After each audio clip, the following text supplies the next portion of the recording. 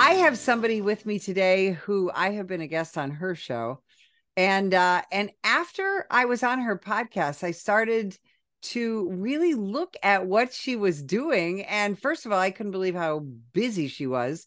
But she does some extraordinary things, not just for the law enforcement profession, um, but for the citizens as well. And she has a fantastic social media presence. She's a terrific communicator. And so I'm really excited for you to meet her.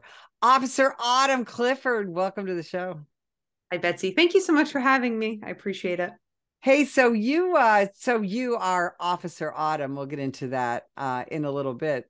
But because you do so much. I mean, you're a trainer, you're an athlete, you are a coach, you're also a dog mom, and you're just incredibly busy. But talk about your law enforcement career and how that led to this whole different career that you're doing now.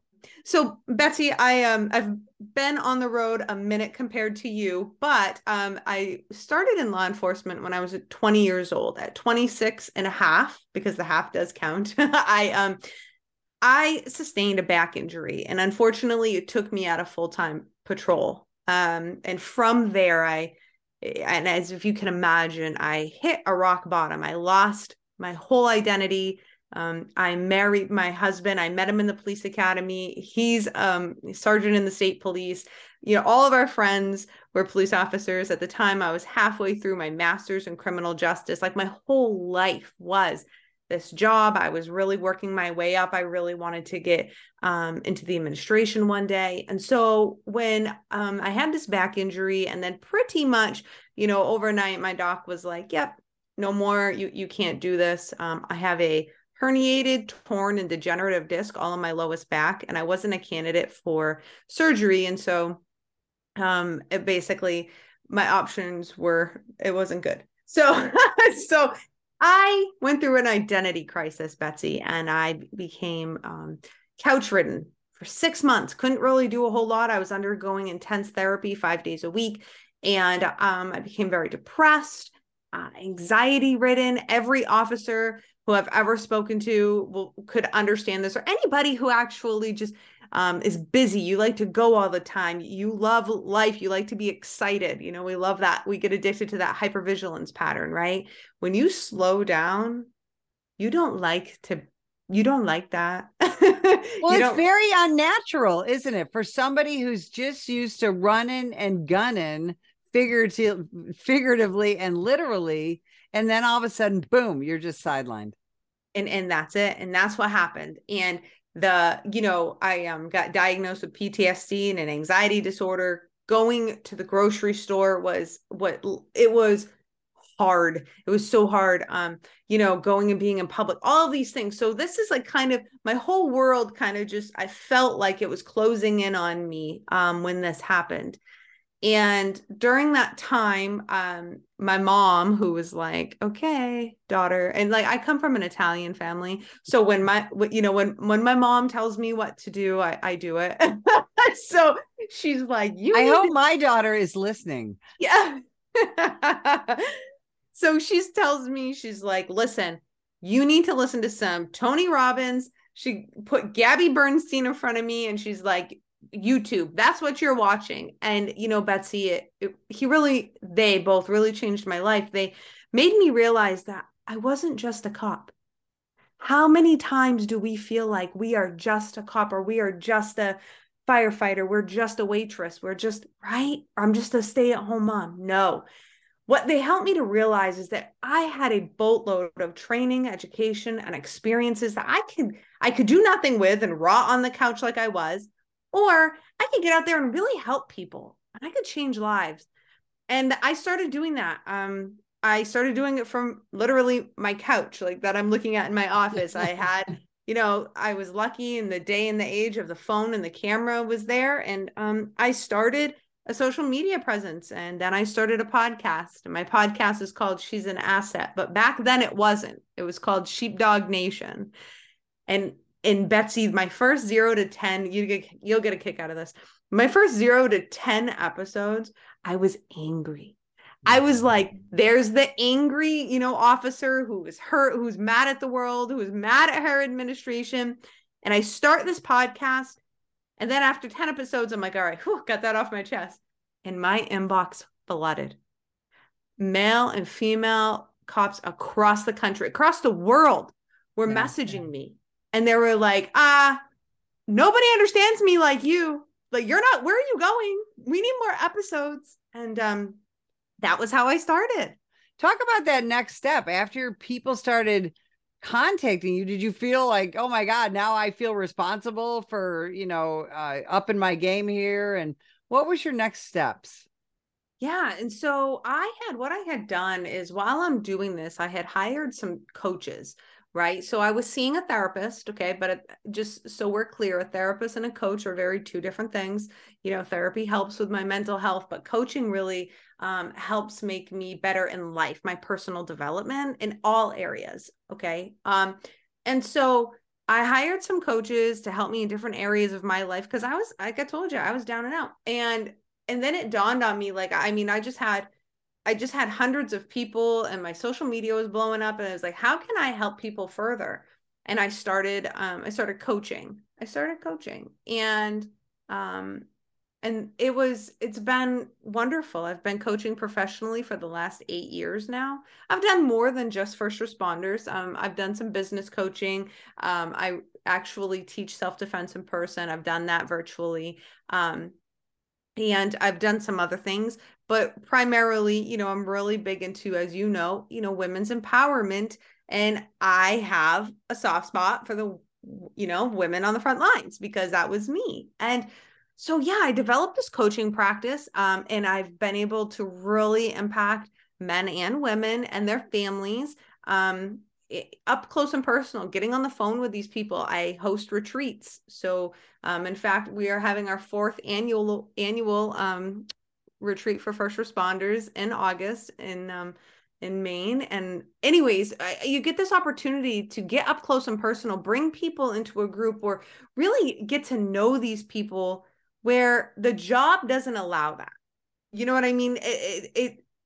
I hate surface level BS, right? I hate that. And I feel like that's what happens sometimes, with the job because we can't get, we have to be kind of robotic. We have checklists, we have things we have to do, we have to have the face on. And this really has allowed me an opportunity to get below the level. From there, I started developing. I have online courses.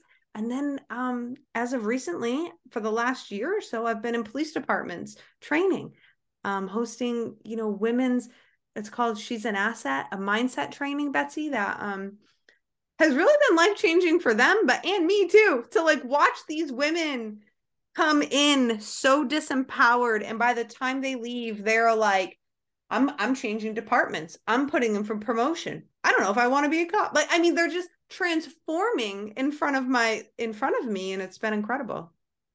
Now, how did you go from, really what had to be a pretty dark place, literally sitting on the couch, injured, um, to saying, you know what, I'm going to help other people. I'm going to become a coach. How did you make that transition?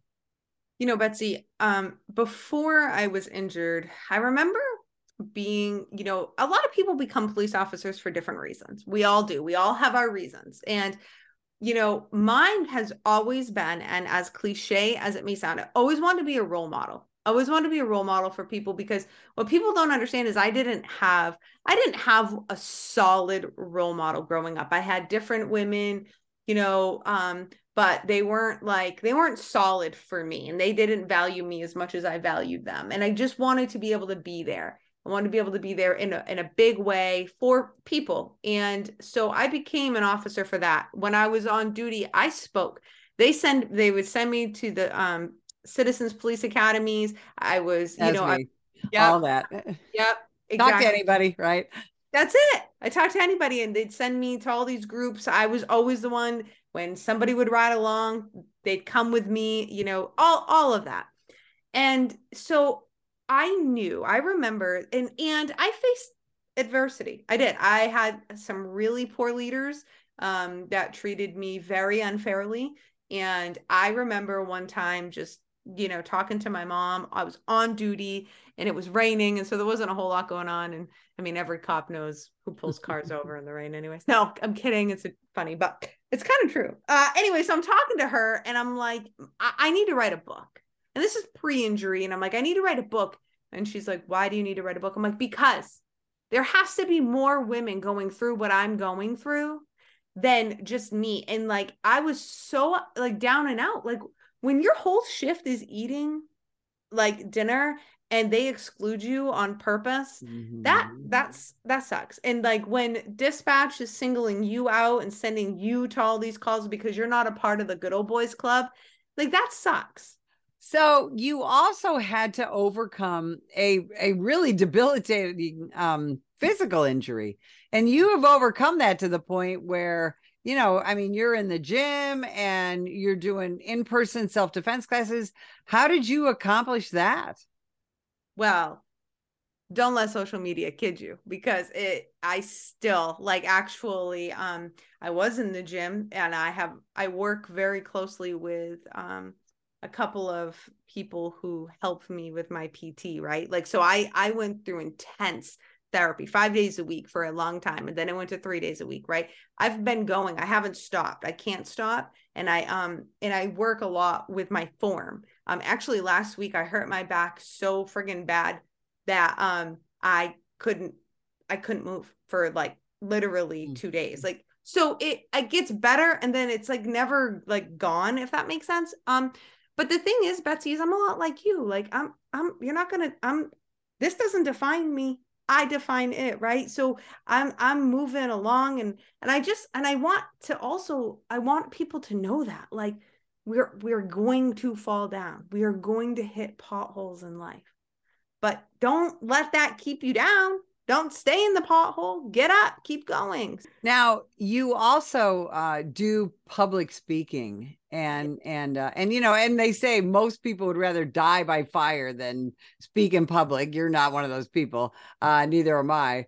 But who is your audience, and who are you hoping to inspire? Because I know you have a lot of different audiences.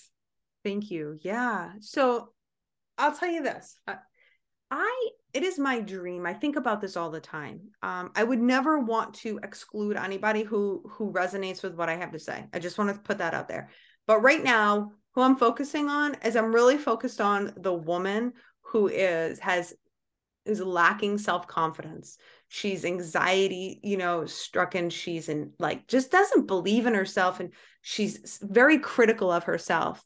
And I just want to remind her of who she is. And that's really been my mission, because I've been there. And not only have I been there once, I can go there time and time again. And whereas I think we all can, and that's not something that you just overcome one time, because if you're living life to the fullest, every day you're trying to go to your next level, right?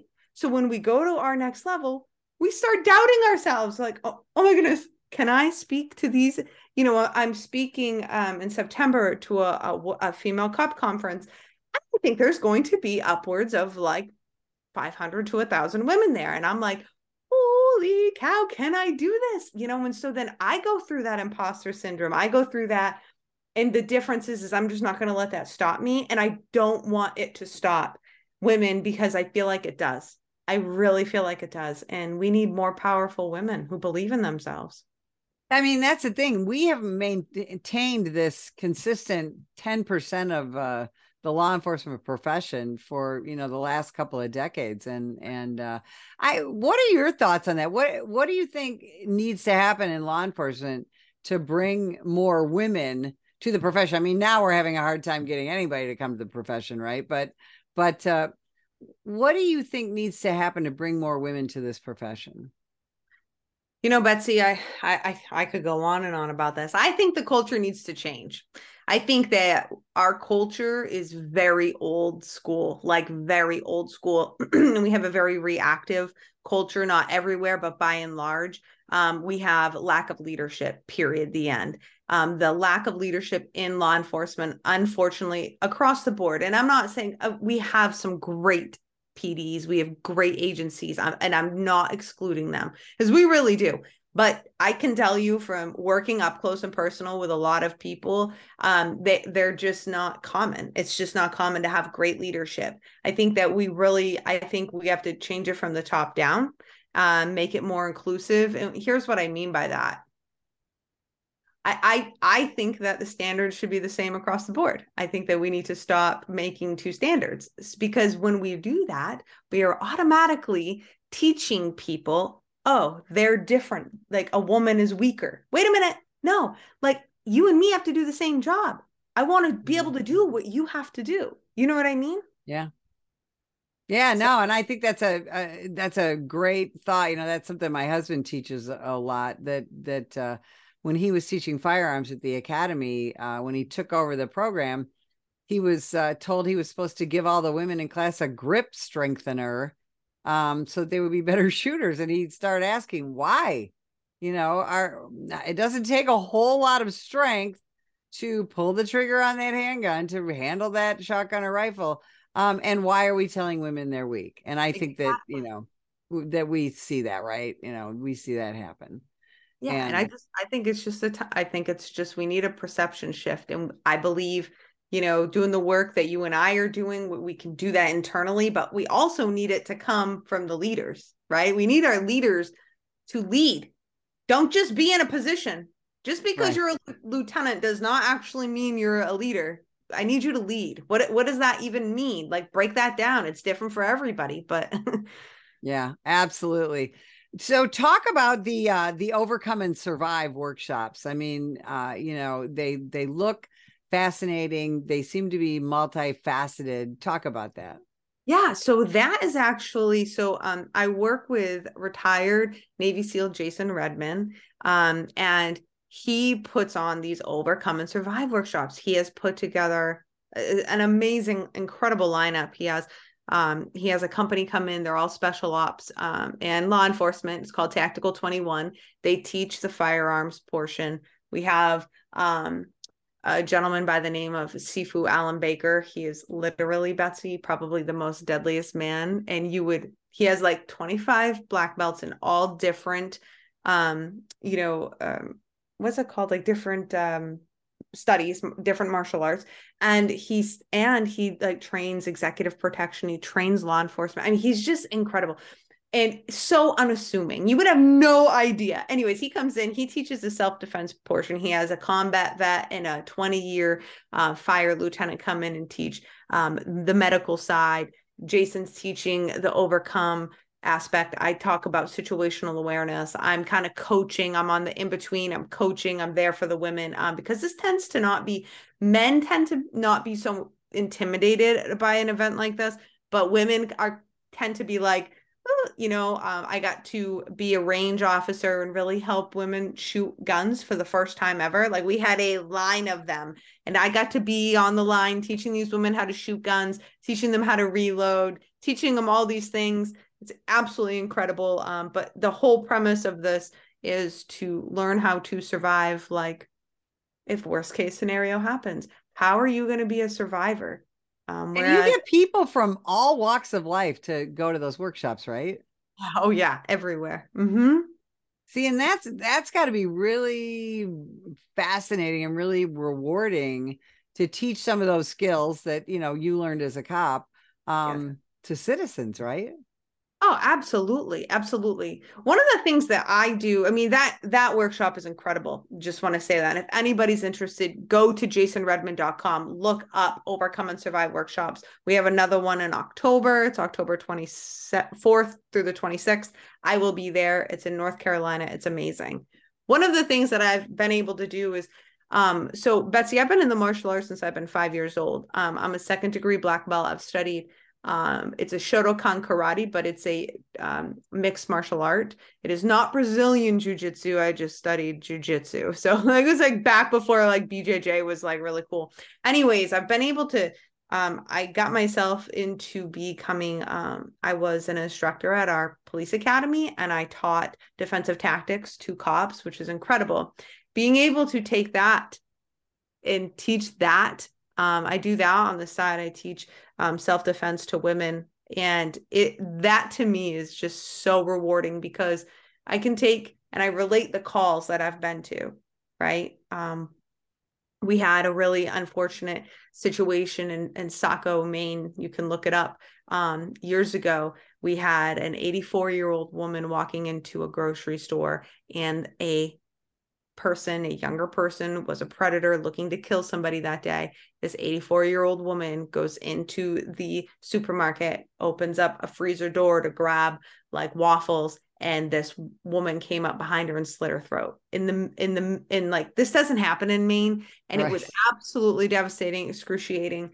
And it wasn't my call. But I did deal with the effects of the department, right? So, and that's not even talked a whole lot about in police work, but just because it wasn't my call doesn't mean there wasn't like, it wasn't impactful. Anyways, to be able to talk about situational awareness from, look, this really happens. This happens. Right. We have to not look like we have to look like somebody who you do not want to mess with, that to me is just so incredibly rewarding. Yeah. That it's everything you do is just amazing. Where can people find you, your social media, your website, all of that? Thank you.